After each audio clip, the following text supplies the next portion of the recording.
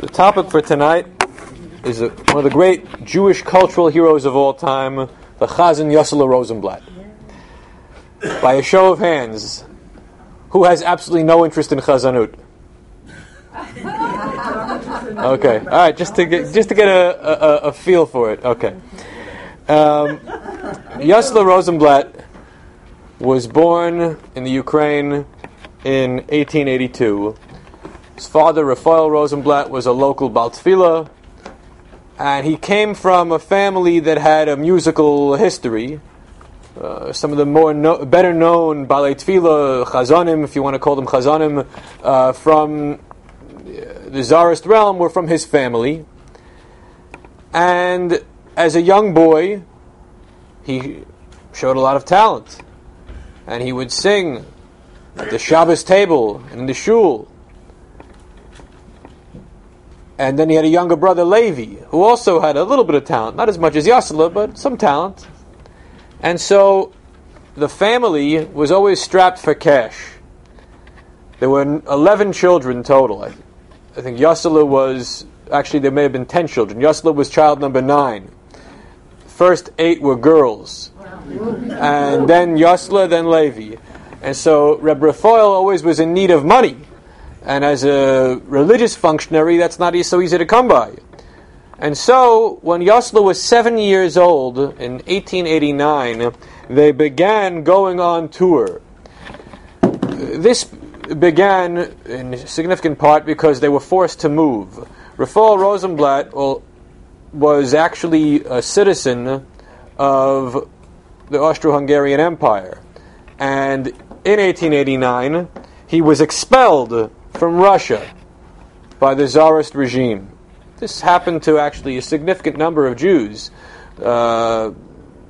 Alexander III and later Nicholas II were interested in getting rid of their Jewish population, and many Jews moved, including to America. But if they could eliminate people forcibly on the grounds that they didn't have right of residence because they were a citizen of another country, then they could be expelled. And so the Rosenblatt family was sent packing across the border, and they settled in Saragora, in Bukovina near Chernovitz, in the Austro-Hungarian Empire, the Habsburg Empire. And in Saragora, the Rosenblatt family became closely associated with the local Hasidic Rebbe, and they lived in the world of Hasidus, which was good because Hasidim liked to daven, and Hasidim appreciate a nice davening. So if you have musical talent, at the Amud, you can make a name for yourself. So father and 2 young sons go around the Austro-Hungarian Empire, first in Galicia, then later in Hungary proper, and even later in Austria, making money davening for the Amud on Shabbos. And the money was enough to live on and then some. The family was able to become somewhat comfortable. The only problem is that below the age of bar mitzvah, what can a young boy do in the davening? Castrati. Sukkot Zimra. What else? Adon Olam, Anim Zmiris, Enkel Elokeinu. At the beginning and the end, but not the juicy middle. So that's exactly the point. Officially, the father would be davening for the Yamud, but the exciting cantorial pieces would be done primarily, once he hit the age of about 8 or 9, by Yossele. And the others would really just be accompanying him. So when he turned bar mitzvah, finally 13, in 1895, his bar mitzvah passed without any significant notice. There was no big celebration, but it just meant that he was now able to be the official chazan as opposed to being the de facto chazan. And for a few years, for about 5 years, father and 2 sons were wandering around Eastern Europe, Central and Eastern Europe, earning a livelihood, davening for the Yamud, and achieving great renown for themselves. A couple of stories. Yossele had not only a great voice, but he was very funny. He had great wit. And there are many stories that are told about, one-liners that he had. He was 10 years old, and he was in a certain town in Hungary, and someone said to him, at the lunch table, who was the balabos, who was paying for the lunch and wanted to have the chazan and his boys daven and eat lunch in his house, said to Yossele, "Nu, sing me an avarachamim and make it a good one." To which Yossele responded, I didn't know there was such a thing as a bad avarachamim. Then he went to a town called Brigel when he was 12 years old. A small town, and he davened for the Yomud with his father. With his father. And in the crowd, tremendous crowd, 1,000 people came to hear him daven that Shabbos. And they loved every minute of it. But in the crowd was a young girl named Tauba Kaufman. And she liked him. And so the girls in the neighborhood were making fun of her that she was going to marry the little chazandal. How old was she? She was 12. And he was 12. So the little chazandal was a little tiny guy. Even in adulthood, he never grew past 5 feet tall. He was a little man, very little man. And so she was being pestered by her friends. "Oh, you're like the little chazandal." And she said, no, I'm not going to marry a little chazandal. Of course, later they got married. 6 years later. Although he didn't see her for 6 years, his mind was always on her. And they got married. Which leads to another story. When he was 17, he needed to think about getting married. Because he was tired of being an itinerant chazan. He wanted a pulpit of his own. A shteller. But you can only have one if you're married. No congregation in Eastern Europe would hire a bachelor of a chazan. You could daven for the Yomud once, twice, 3 times, but you can't be the regular chazan unless you're married. So all sorts of offers were coming in, left and right. The matchmakers gave many possibilities. One such example was, among the brides-to-be whose virtues were sung by the marriage brokers was the daughter of the rabbi of Newmark, known as Freckles among her girlfriends. A large dowry was promised my father, meaning Yossele Rosenblatt, because the book is written by his son, if he would marry her. The prospective bridegroom proposed a mask as a return wedding gift. So that marriage didn't happen. But in the end, he liked Tauba Kaufman, and they got married. So love conquered all. He was ready to take on his first pulpit. Where? In Munkach. So Munkach wasn't a good fit for him. Because Munkach, and we're talking about the era of the Minchas Elazar, Chaim Elazar Shapira, and that dynasty were very, very fundamentalist Hasidim. And in a fundamentalist environment, you're not likely to allow the Baal Tefillah to experiment in unconventional, untraditional, unorthodox musical ways. What nusach was he? Was he a Litvak? He davened the traditional Nusach Ashkenaz, at least when he was in Western Europe and in America. What he davened on his own time privately, I don't know. But in every shul where he davened for the Yomud, except for Anshe Sfard, later in Borough Park at the end, he was always davening the conventional Nusach Ashkenaz. So he goes to Munkach, and it's very stifling there. He cannot make a career for himself in this town. The pay isn't all that good, and there's no freedom of artistic movement. So he has to keep going, find himself a new place, which isn't all that hard, because he's the best out there. And although there were 40 chazanim who tried out for the job in Pressburg, he got the job, easily. So he goes in 1901, after less than a year in Munkach, at the age of 19, to Pressburg. Pressburg is a tremendous, important Jewish city. All right, it's the city of the Chassam Sofer. The Chassam Sofer's grandson, Rabbi Schreiber, is running the yeshiva. And the yeshiva was the best thing that happened to Yossele in Pressburg, because it supplied him with a choir. All the yeshiva boys on the side wanted to make a little money. They sang in Yossele's choir. And they were roughly the same age as he was. He was a young man, only 19. And so this was a nice fit for him. His wife, however, couldn't stand it, because it was, materially speaking, a backward town, and the money wasn't all that good. And Yossele had a large family who were counting on him to support them. This would become an ongoing problem for the rest of his life. the life of Yossele Rosenblatt. How many kids did he have? Eventually, he had 8 kids, but he had first a lot of siblings, and so, Kids. huh? Who had kids? Yeah, The siblings had the kids. siblings. Extended So family must have been the siblings had kids, and that would bankrupt him later in life because all the siblings wanted to not mooch off of him, but take advantage of the fact that he was famous and that he was making money and that he could support them. And many of his siblings had daughters who needed dowries, and he, if ever he was asked, he was always so kindly and generous he couldn't say no. And so his money was disappearing left and right. But we're still early in his career when there was no money to have yet. Mahabdil, it's Elvis, it's Michael Jackson, it's the same thing. Okay, all right. So yeah. You're right. Celebrities have relatives who mooch off of them. All right, but not just that they mooched off him; they lived with him. Members of his nuclear family as a child moved in with him and the young wife in Pressburg, and so the young wife was supporting or was taking care of the needs of family members who she really didn't want to have around, especially Aunt Gittel. She was the worst. And Aunt Gittel used to make fun of Rebbetzin Rosenblatt that in the first year of marriage she didn't get pregnant. So there was a little nastiness to that as well. Fortunately, she did get pregnant the second year they were married, and the boy that was born was Shmuel, who was the author of the biography of Yossele Rosenblatt, his oldest child, his son, who went on to become an illustrious rabbi at Beth Tefillah in Baltimore and a professor of Oriental Studies at Johns Hopkins University, and was an important American Jewish leader. Okay. Orthodox? Interestingly, he was a graduate of the JTS class of 25, got Orthodox smicha from Eretz Yisrael, from Rav Kook.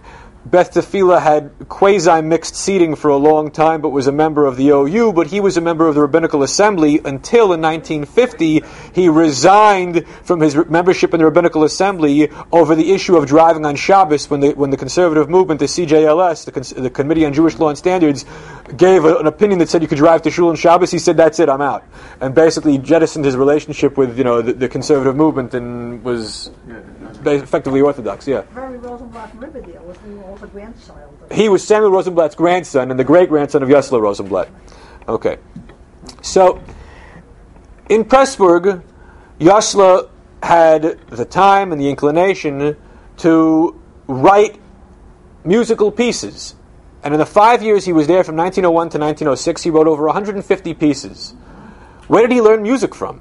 He didn't have any education as a child, any secular education, and even his Judaic education was from private tutors on the run while he was going from Shabbos to Shabbos. So they were mostly recitatives from the davening, liturgical compositions. And every now and then, it was something that wasn't liturgical, but was based upon a passage in the Mishnah or the Talmud. But everything was from our own religious heritage, nothing from the outside, no new compositions. Huh? He learned basic nusach from his father, but the greatness of Yossele was that he went beyond the basic nusach and gave people improvisation almost every time he went to the pulpit. And they loved it. The question is putting that improvisation down on paper and making it last in perpetuity. And he was able to learn how to write music, and he would write wherever he was, on the train, on the bus, no matter where he found himself, on a scrap of paper, on his shoelaces. He would write wherever he was, whatever scrap he could find, if it came into his head. Did he sing from notes, or he sang from like a song? All right, so he did not sing from notes at the Amud. That's already distasteful. There are chazonim today, whom I know personally, who occasionally will do that when they're reciting something that they don't know all that well, and they need to see the score in front of them. But it's regarded in the world of chazonis as unseemly, and you should learn it ahead of time. Okay. So, in 1906, it's time to move on from Pressburg. The money isn't good enough, and the wife is not happy. Hamburg awaits. Hamburg, the wealthiest Jewish community in Germany, an illustrious position. He beat out 56 other competitors for the job. Who's the Rav there? The Rav there was Marcus Hirsch. And when he gets to Hamburg, and he settles in the position, there are certain things about Hamburg that he doesn't like. The wife loves Hamburg. They have electricity, nice accommodations. Life is moving up in the world. Did the extended family move with him? No. But they were still supporting people back in Bukovina. Okay. So, but the family is getting larger. They're having basically a child every year. And what is it going to be like in a Western European city for a chassid of a chazan out of the Ukraine? He has to accommodate himself to German Orthodoxy. Some faux pas happened. For example, a woman tried to shake his hand after davening one Shabbos at the Kiddush, and he left her hanging. Now you should know that was 1906. Exactly 100 years later, to the day, I saw this generation's best chazan do the same thing when he was a young man off the boat from Israel on East 68th Street in Manhattan, leave someone hanging who was the wife of a member of the board of the shul, and he got yelled at for it afterwards. Okay, so the same things happen again and again. Huh? What was that? He doesn't shake hands. To this day, he doesn't shake hands. So, another example, he went to a dinner, the annual shul dinner, and the women were dressed in the style of Hamburg of 1906, which meant that low-cut tops. A shanda by Hasidic standards of Eastern Europe, but perfectly normal by the standards of even Orthodox Judaism of Germany in 1906. It doesn't matter Jewish or not Jewish. Doesn't matter. The point is he's being exposed to something that's out of the ordinary for him. So he went up to the rabbi and said, "Rabbi, you allow this in your shul?" And to which Dr. Hirsch said, 25 years I'm in the rabbinate here. I never noticed anything out of the, unseemly. Because for him this was perfectly fine, but for a chassid from the Ukraine this was inappropriate. He was 24 years old. 24. I don't believe so. No. Okay. Another problem, Yossele's nigunim and cantorial pieces repeated words. Now, in the Eastern Europe, you could get away with that, but in Central Europe, they're very tough. It's against the din, as they would say. So they questioned him. How could you repeat words? It's not written like that in the prayer book. They would tell him.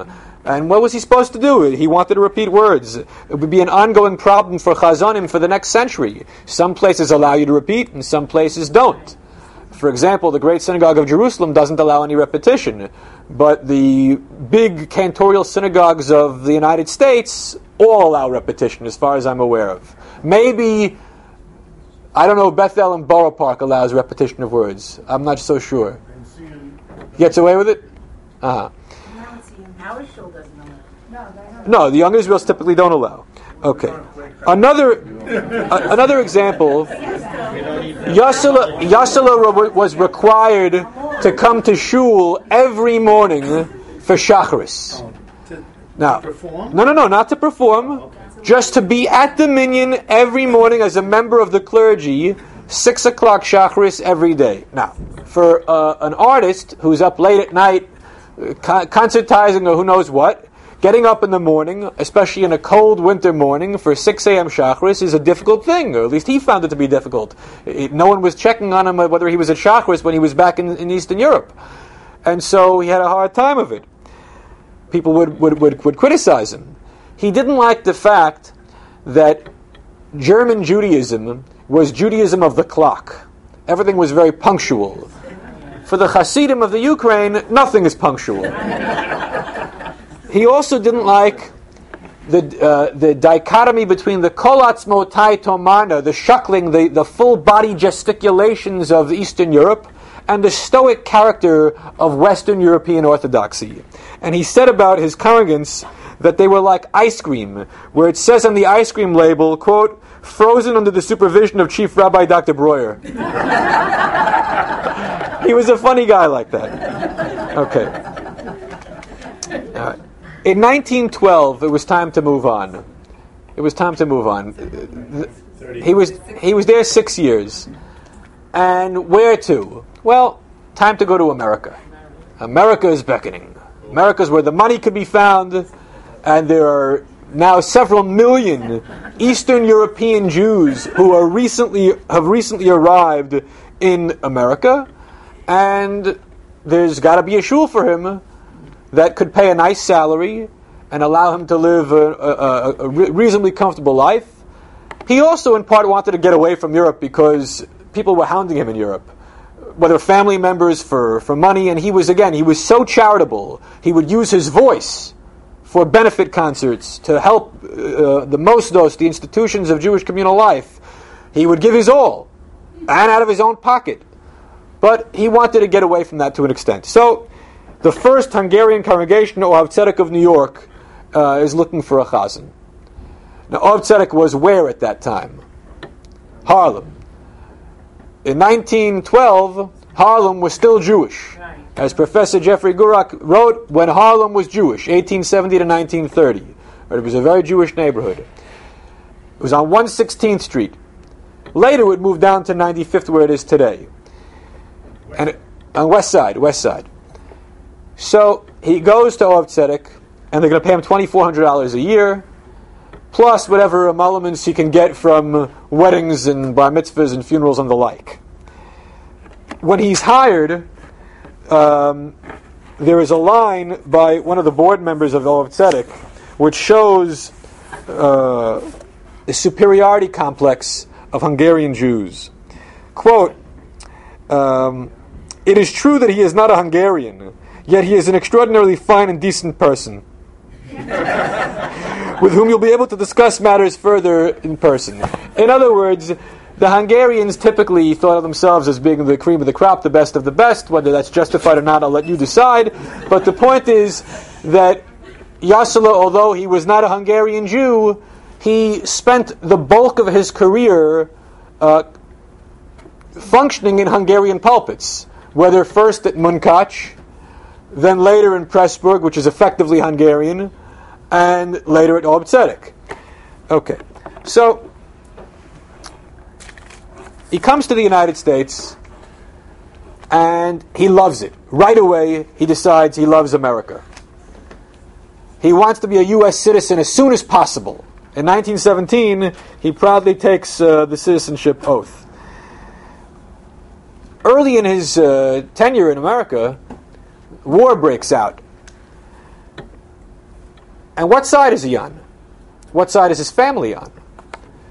He had a love in his heart for Franz Joseph, the emperor of the Austro-Hungarian kingdom, who had given Jews citizenship, and his years there were good years. He doesn't like the Tsar. The Tsar kicked him out of Russia when he was 7 years old.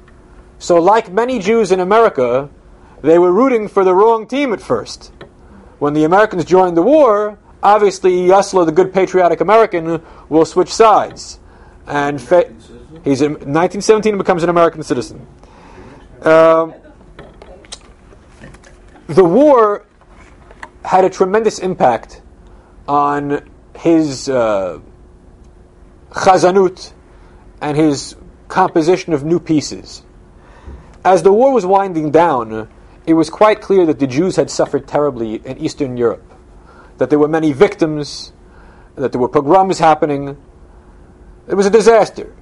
And only the enormity of the Shoah, which eclipsed the devastation of World War I, has taken that tragedy off of our minds. But at the time, it was seen as the worst possible scenario. Hundreds of thousands of Jews killed.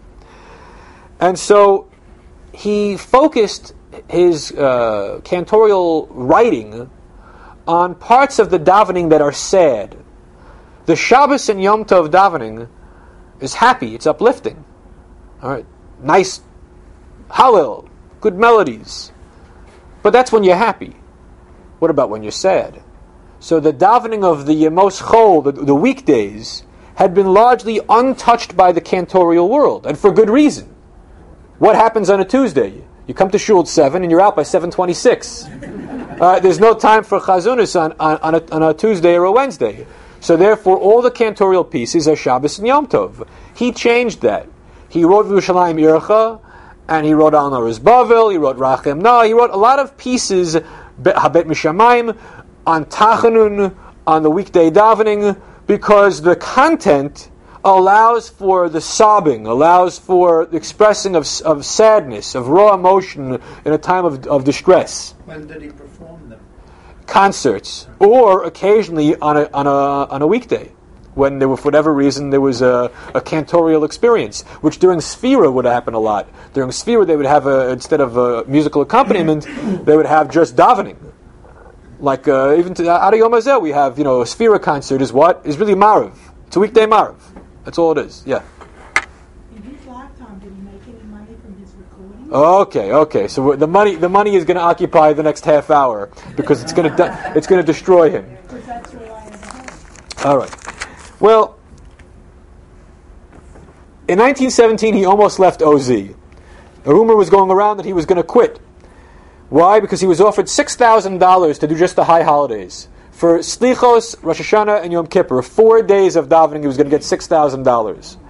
He was convinced not to do that by... Which shul was that? Not a shul. A catering hall or something like that, a facility. Dr. Philip Hillel Klein, who was the rabbi of OZ and one of the heavy hitters of American Orthodox rabbinate, told him, Yossele, don't do it. Why? Because you don't want to be a gypsy chazan again. You don't want to be without a pulpit. And several of the major chazanim over the next century made that mistake. They thought they could be a troubadour, they could go around concertizing in the occasional Shabbos or Yontif and make a life for themselves. But it was always a mistake. If you don't have a regular job, you're a nobody. If you're the chazan of Ohav Tzedek synagogue, you're the chazan of Ohav Tzedek. But if you're not, what are you? You could try to get gigs here and there, but who's to say it'll work out? So he didn't leave. They gave him a little bit of a raise in salary, and he was fine. He began doing large concerts at the New York Hippodrome, which no longer exists. 26th Avenue. Yes. So the building was torn down, and now you have a skyscraper there. But that building seated about 5,000 people, and he could fill up the arena. He could fill it up, no problem. Many events were done with charity in mind, for aid to victims of the war in Europe, for Zionism, and Yossele was a tremendous Zionist, a big Zionist. He loved the idea of the rebuilding of Eretz Yisrael. That's before World War II, right? Well, he died in 1933.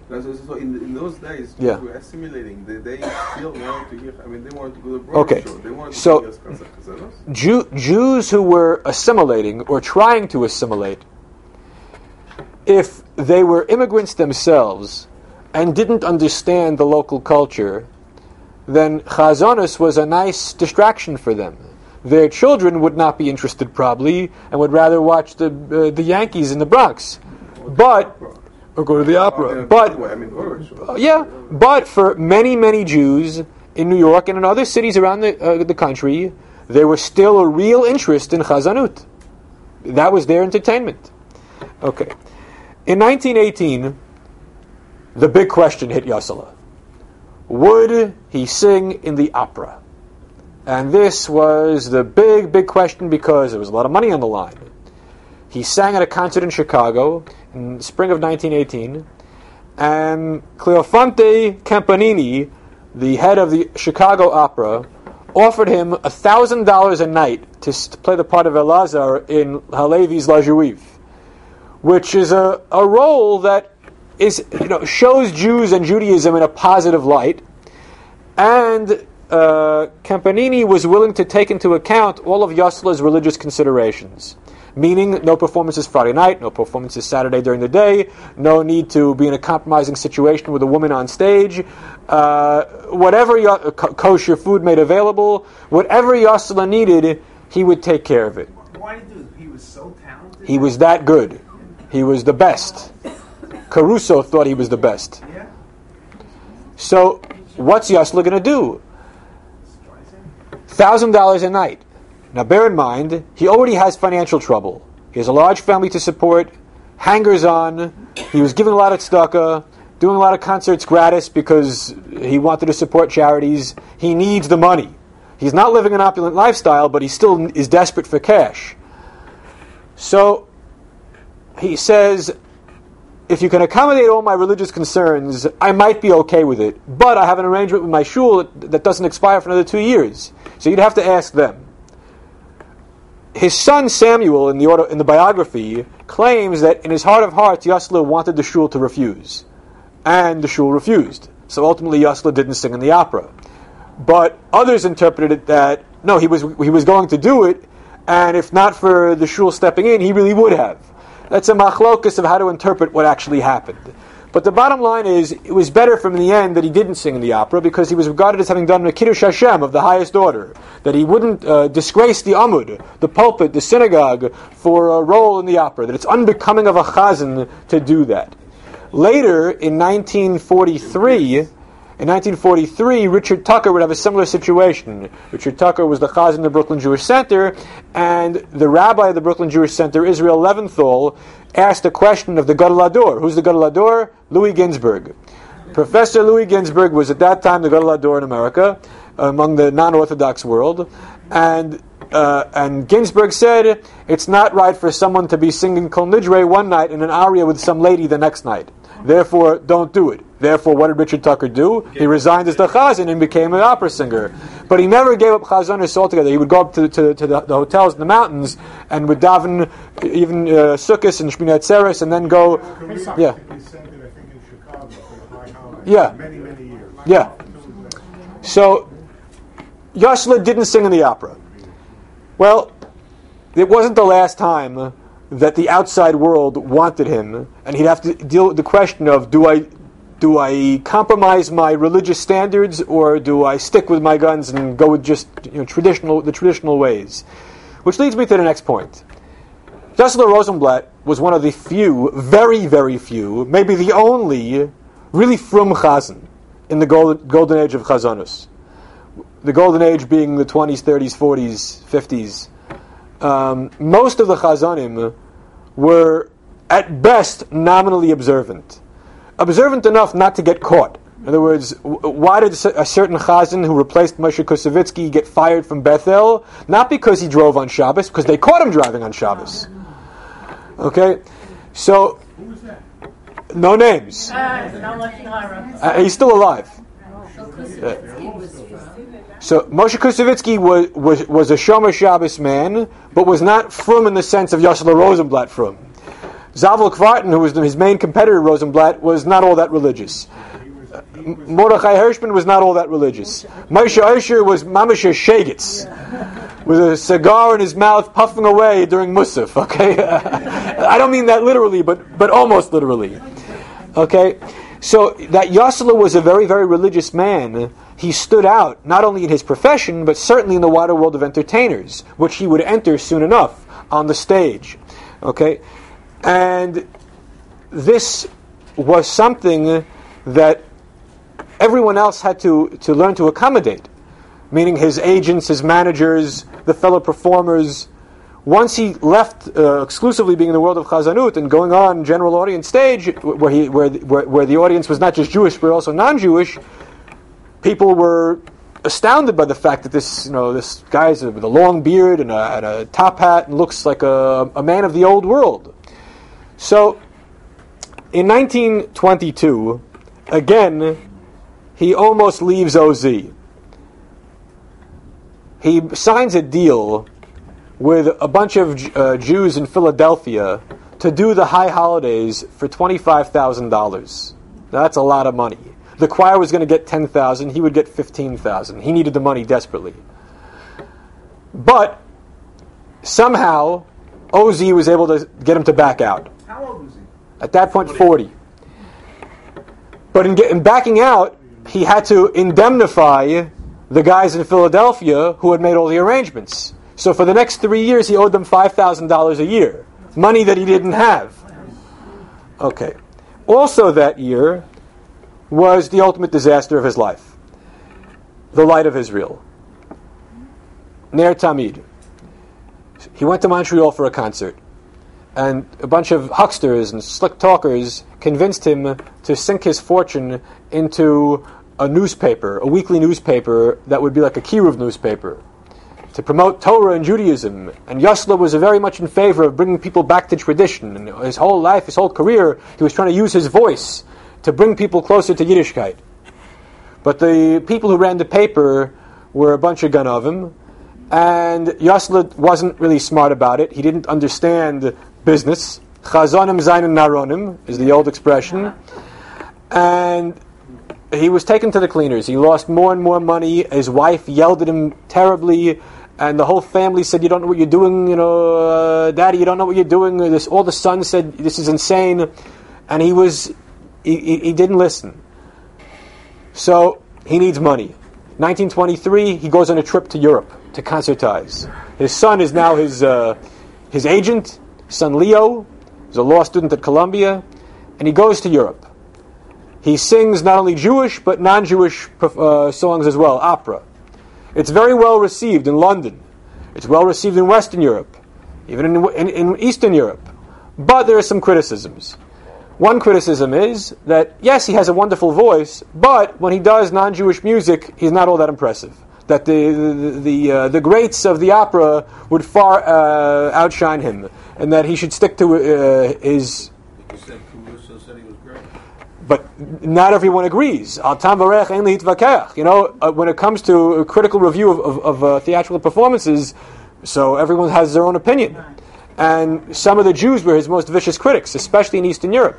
Another problem is when he would go to these places, especially when there were European cities with a large contingent of Eastern European Jews, they would yell from the audience, Yiddish, Yiddish, or Tfilos, Tfilos. They didn't want to hear an opera. They came to hear what he really had to offer them, Chazunis.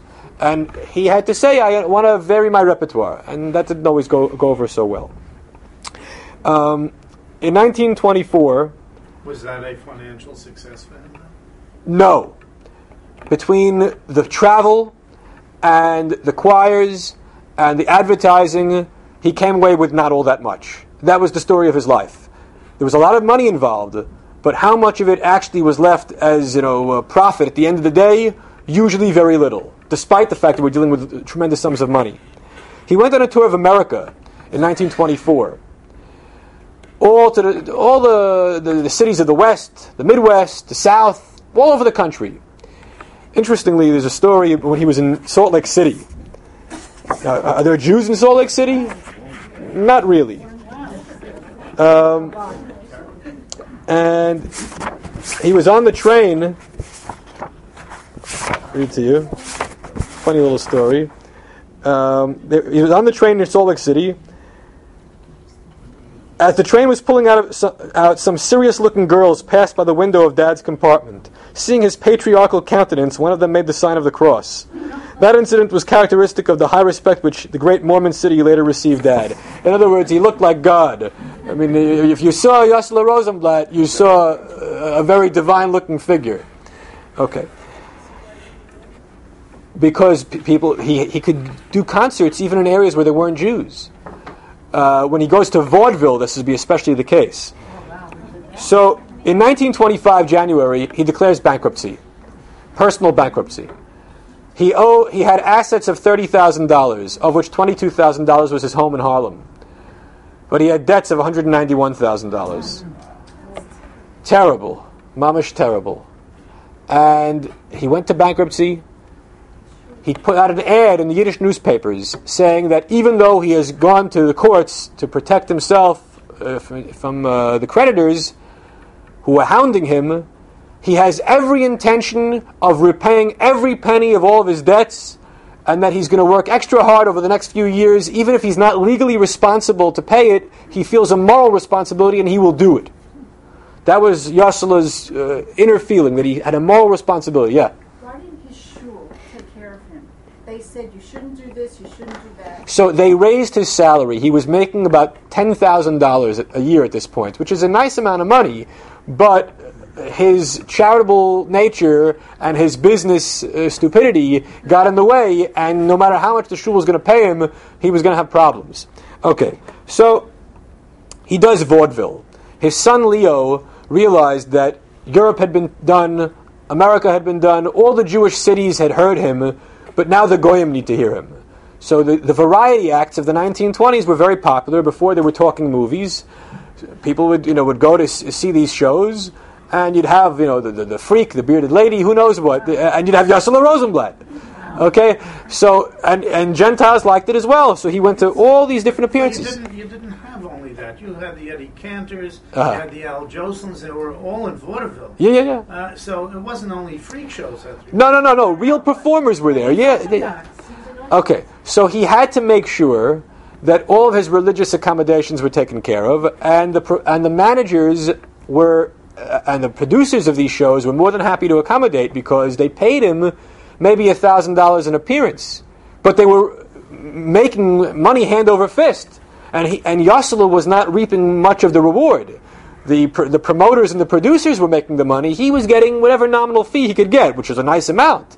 He was also making money off of his record sales, the phonograph, the Victor Record Company, and he was making about $1,500 a year in royalties, which was a nice amount, but again, he was paying it to his creditors. Then in 1927, an opportunity presented itself for $100,000. The jazz singer. They wanted, he's 45 years old, and Al Jolson, the jazz singer, they want Yossele to sing. You're talking about the movie? The movie. This is the first ever talking movie. Because Georgie Jessel originated the... That was the show, right. And it was a very successful show, and now it was going to be made into a talking film. So RCA wanted Yossele.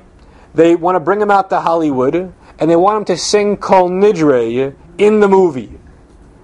And Yossele says, absolutely not for $1 million would he sing Kol Nidre in the movie. Why? Number one, Kol Nidre is for the Yomud and on Yom Kippur only. Other liturgical pieces can be done in concert, can be done at other times for recording. Kol Nidre is not to be done at any time other than on Yom Kippur. That was an absolute for him. Was that a psak that he got? Or? That was his psak Rosenblatt. The other thing is, he always refused to wear makeup. He didn't want to go on screen if it required that he be adorned in any way. When he went on stage for a concert, he went out with his suit and his hat and his beard, and that was it. He was an ordinary guy who went out on the stage. He would not allow for makeup artists and the like. Not going to happen. So he says, I'm sorry, can't do it. They come back with another offer. Fine, you don't have to be in the movie, but we want your voice in the movie. And you don't have to sing Kol Nidre. You can do non-liturgical pieces with a Jewish flavor. So he ended up doing Kaylee, and I forget the other piece, maybe Amar Rabbi Elazar, but basically not from the statutory prayers, not from the real parts of the davening. That he could make his peace with, and for $10,000, he spent 8 weeks out in California getting the job done. While he was there, what role did he play? The father? No, he played no role. His voice was the chazan in the background. Oh, okay. He didn't dub for the chazan. He didn't No, dub for. no. Al Jolson himself did Kol Nidre. Good Kol Nidre, right? Right, but say he was the chazan in the original jazz singer. Yes. Okay. So, while he was out in California, he met Charlie Chaplin. And Charlie Chaplin, what? Wasn't Charlie Chaplin at this event? No, he was half Jewish. I'm thinking about somebody else. So, when he met him, Chaplin was not this, silent and freakish kind of guy. He was actually a very educated Englishman. And him and Yossele spent the afternoon together sipping tea and discussing things. And Charlie Chaplin then put on a record, and it was Yossele's record. And Yossele was shocked. You have my records? He says, I have every one of them. And when I'm sad, I listen to it. That's what Charlie Chaplin said, yeah. Okay. In 1928, he needs money again. But I neglected to mention something. In 1926, he resigned from OZ. Why? They couldn't afford it. They couldn't give him the kind of increase in salary he needed. He wanted to do high holidays in a big place, in front of thousands of people to make money. He found it distasteful, but he had to do it. But he couldn't do it in New York, because it would be like a slap in the face to OZ. Plus, the New Yorkers had all heard him already enough times. So he decided to go to Chicago. And, yeah. What about his voice itself? It didn't get worse. Despite the overuse of the voice, it maintained its quality all to the very end, until his last performance in Yerushalayim. He went to Chicago. 4,000 people heard him daven that year. But he didn't like this idea. He wanted to be in a shul, a makom of kedusha. But he needed the cash. In order to justify it to himself, he said that it'll be in conjunction with the Beis Medrash HaGadol of Chicago, and all the extra proceeds beyond what I'm officially supposed to get paid will go to the Beis Medrash HaGadol of Chicago. So it was like a satellite minion of an existing shul. Now really it wasn't, but he was able to justify it to himself by doing that. Was it a sellout? Oh, big time. Then in 1927, he did it in Detroit. By 1928, he was at Anshe Sfard in Borough Park, where they paid him $12,000. And so he had to move his family from Harlem to Brooklyn, and that was a big year for him because he also went on another European tour, and 3 of his kids got married. They set a record in the city of New York, 3 siblings getting married in the same week. Now, why did they all get married in the same week? Because Yossele was busy on the road, concertizing. He was hardly ever home. So 3 siblings had gotten engaged, and they all got married. One was a Sunday, one was a Wednesday, and one was a Saturday night, and all in 1 week. 3 chasnas. Okay. In those years, there weren't so many Sheva brachas. Okay. He sang at all the weddings. Yeah. 2 sons and a daughter. Okay. Is he rich by now? No, he's not rich. He still owes thousands all over town. All right, in 1929, there's the crash. And the crash is not good for business. He's in South America at the time because his son Leo said, Dad, we've been to America, we've been to Europe twice. We've done records, we've done vaudeville. Vaudeville is now dead because the talking movies have killed vaudeville. So you need money somehow. South America. So he goes to Argentina, Buenos Aires, and makes a nice parnasa in Buenos Aires for a few weeks. Then he goes to Brazil, where he stocks up on kosher food because there wasn't much around elsewhere. And he does some performances. While he's in South America, the Hebron massacre takes place, and it's very disheartening to him. And he dedicates the rest of the concerts in South America to the victims of Hebron. He comes back to America, the crash. Anshe Sfard can't really pay him his salary anymore. 1930, he goes back to OZ. OZ is willing to welcome him back. They are a rich, prestigious congregation in Manhattan. They still have money even during the Depression. Though the truth of the matter is, even they don't have that much money. They're running out. So the arrangement was he would daven twice a month. Rosh Chodesh benching and one other time. Which was actually a lot for him because earlier in his career he would daven once a month, just Rosh Chodesh benching. So his concert schedule sometimes interfered with his synagogue calendar. And what happens if a macher of a member has a bar mitzvah of a son, and Yossele is off on a concert in Tuscaloosa, or somewhere, who knows where, and he's not on 95th Street. Actually, at that time it was 95th Street. So the shul macher is going to get angry, and they're going to hold it against Yossele. So he tried to make arrangements. In his 14 years from 1912 to 1926, whenever there was a conflict, they would always figure out a reasonable compromise, a pshara. But, truth of the matter is, OZ was regretting having rehired him. They can't really afford him. So they were nitpicking at his chazanus and his schedule to find a pretext to fire him. And in 1932, they fired him. They fired Yossele Rosenblatt. What a disgrace. None of his children were singers? One of them was Henry had musical talent, but none of them, other than Henry, none of them went to the business. Okay. So he's a man without a job, and with tremendous debt, both official debt that he had been accumulating since he got out of bankruptcy, and the old bankruptcy which he felt morally obligated to repay all the creditors. So what does he do? He needs some source of money. In the Depression, who's paying $1,000 a fee for a concert? Nobody. He had to accept $250 for a concert.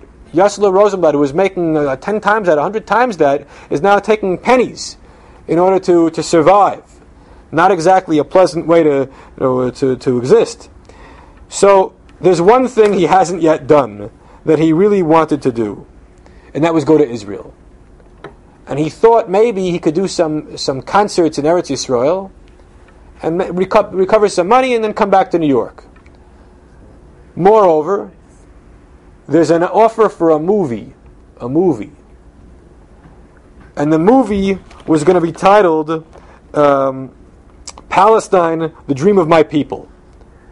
He would be in various scenes in parts of Eretz Yisrael, singing his compositions that related to that part of Eretz Yisrael. Who was making the movie? It was an entrepreneur, not like a reputable movie company. But in Israel? In Israel. Which was in Israel? It was Palestine, British Palestine. So he goes. But before he goes, in April of 1933, some people try to prevent him from leaving America. They accuse him of basically being a debtor who's trying to run away from his debts. And legal action was taken against him. He almost was arrested for failure to come up with a $1,000 bond at one point. And he had to plead and beg for mercy from one of his neighbors to give him the money. So he's running away from a pile of debt. Even the girl who was the housekeeper, they borrowed $250 from her, and she threatened to call the cops if they tried to leave the country. So they snuck out, basically under cover of darkness. When you say they? They meaning Yossele, his wife, and his youngest son. Three. And How did he pay for the he had money. passage? He was able to come up with money for the boat. Miles. He got to Eretz Yisrael, and he loved Eretz Yisrael. And Eretz Yisrael loved him back. He davened for the Yamud and gave concerts all over the country. He filmed the movie, and he developed a very close relationship with Rav Kook. He spent Shabbos a few weeks in a row with Rav Kook. He davened for the Yamud with Rav Kook's minyan, and he was mamish in heaven. Except that, literally, almost. So after filming a scene, which the footage still exists, in the Jordan River, he's on a boat in the Jordan River, and he's singing Lo Amesim Yahaluka from the Hallel about the river splitting. So he's reenacting the Bible with his music. He goes back to Yerushalayim. He has horrible chest pain. He collapses. The doctors are called in. They say that he has some kind of a pulmonary situation, and a few hours later he's dead. 51 years old. 51 years old. That was the saddest story I've ever heard. So it's a very sad story. One of the speculated reasons why he died, aside from this general heartache of years of financial misery and having to run around the world to try to make a buck, was that the week before he left for Israel, he saw one of his nastier creditors in Manhattan on Madison Avenue. And in order not to cross paths with him and not to be seen, he tried to run across the street to the other side. And he didn't look, and was hit by a cab. And he was knocked unconscious. And he may have had a concussion. And so Samuel Rosenblatt thinks that although the doctors at the time said it was nothing, maybe that really did him in. So a variety of bad things happened to him the last couple of weeks. But his last hurrah was Shabbos in the Churva synagogue. And the Churva synagogue never allowed chazanos. It was always very stoic, like very traditional old yeshuv. Nothing of the musical chazanim. They never allowed it. But for Yossele, they allowed it. And not only did they allow it, but after certain pieces, they even clapped on Shabbos. It's technically speaking usher to clap on Shabbos. Nobody knows that, but it's true. All right. Also forbidden to dance on Shabbos and on Yom Tov, but we all do it. So when davening was over, they carried him on their backs, like he won the Super Bowl around the streets of Yerushalayim. That's how great it was. So the Ribbono Shel Olam gave him one last pulpit in Yerushalayim in the Churva synagogue. Okay, now Yossele Rosenblatt's melodies lived on well after his passing, and he would not be eclipsed as sort of the greatest chazan ever, in my opinion, but other composers like the Kusevitsky brothers and, for example, Glantz and Kvartin and Reitman Rumshinsky, others achieved great renown and became part of the repertoire of the great chazanim of today. I had the privilege of serving in a big cantorial synagogue, and used to have my left ear, within 18 inches of the mouth of some of the greatest chazanim in the world during Hachnasa Sefer Torah. So I'll just give you an example of how chazanos lovers can go meshuggah for the one they love, their preferred composer. When Kanta Helfgott in the choir would get up to putting away the Torah, so there were two options. Well, there were many options. There was, cantorial Eitz Chaim, the two different congregational Eitz Chaims you could sing. You could sing a Karlbach Eitz Chaim. You could sing even Lewandowski's old German 19th century Eitz Chaim. But really, in the Chazonis world, there are two pieces when you put away the Torah that are possible. One is Yossele Zuvnucha Yomar, and the other is Reutman's Ba'avur David. So we never knew what was going to happen. I loved Yossele Zuvnucha Yomar, but there was a certain member of the board of the shul, Mr. Lefkowitz, Zoli Lefkowitz. God should give him strength. I may have asked him to be a patron of Chazanut. He wanted Ba'avur David. I'm the employee. He's the one writing the check. What do you think happened most of the time? So it wasn't Uvenucho, it was Ba'avur David, without fail.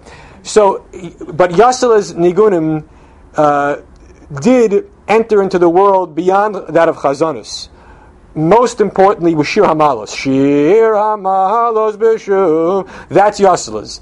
And so much did that enter into the general world that in Eretz Yisrael, when Yossele was there in 1933, there was some talk of making that like the national anthem. Chaim Nachman Bialik actually preferred Yossele's Shir Hamalos over the Moldau version of Hatikva. Of course, it wasn't meant to be, but still, everybody knows it. You had a question. So where are we today? So in terms of Karlbach Uh-huh. and everything. So where are we today in terms of, we grew up, a lot of us grew up with this Chazanis in our shuls. It doesn't exist today. Right.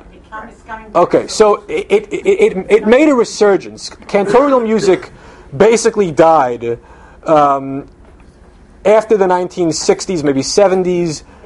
80s and 90s, there was nothing. When I was a kid, very, very few shuls had a real chazan. Some of the fancy Manhattan shuls had one. In Borough Park, you had. And in Great Neck, we had Eliezer Shulman. My chazan of my youth was Eliezer Shulman, and was very good. But after that generation died out, they were not replaced. And so most of the Orthodox shuls don't have a paid chazan. At best, they have a Baal Tefillah. Then, in the early 2000s, there was a tremendous resurgence of chazanut, in significant part because Rabbi Arthur Schneier and Rabbi Mark Schneier decided to compete over who could have the best chazan, and that brought back chazanut to America. Also because in Israel, there are good cantorial schools. Naftali Hershtik and the Tel Aviv school produced many quality cantors, and so today you have not just the older generation of Yaakov Motzin and Shmuel Farkish, and you have younger guys like Ozzy Schwartz, Zev Muller, Yanki Lemmer, who are very, very good. Now, where do these people get jobs? The answer is the Chazanim or the Nigunim? Okay. So let me clarify something. Many of the chazanim who have been hired over the past decade in prestigious Orthodox synagogues in America, the chazanim themselves were hired with the hopes that they could sing classical chazanut. But in many of those shuls, the reality is the congregants are not interested in it, or most congregants are not interested in it. Therefore, what do they actually sing? Congregational melodies and Karlbach. And only on rare occasion are they able to throw in a classical cantorial piece, which, to my mind, is a complete waste of money. Why pay someone a big cantorial salary if he's competent, if you're not going to let him do what he knows how to do? But that's just my opinion. Now, in the conservative movement and the reform, the chazanim are usually very, very bad. They're not even Jewish. No. Let me explain something. Okay, okay. It happens to be that anecdotally, you're not entirely wrong. My father is a pulmonologist, and he once had an Irish tenor who was a patient of his, and came in early September and wanted help because he had to sing Kol Nidre in his job a few weeks later. So yes, there are some who are not Jewish. No, but let me explain to you why in the conservative Reform shuls the Chazanim are not all that good. It's because in that world, if a person actually had talent, they wouldn't go into the Jewish line of work. They would go into opera, to Broadway. Whereas in the Orthodox world, if you're a chassid, if you're coming from a cloistered environment and you have great talent, you're not going to become all of a sudden a star on America's Got Talent or Broadway. At best, you can go to a modern Orthodox shul and collect a 6-figure salary. So there are very good chazanim out there who are available for the modern Orthodox if they were interested, except they aren't. And by the non-Orthodox, essentially you have people who are not as skilled, and therefore the music is not as good. Okay, we'll stop here.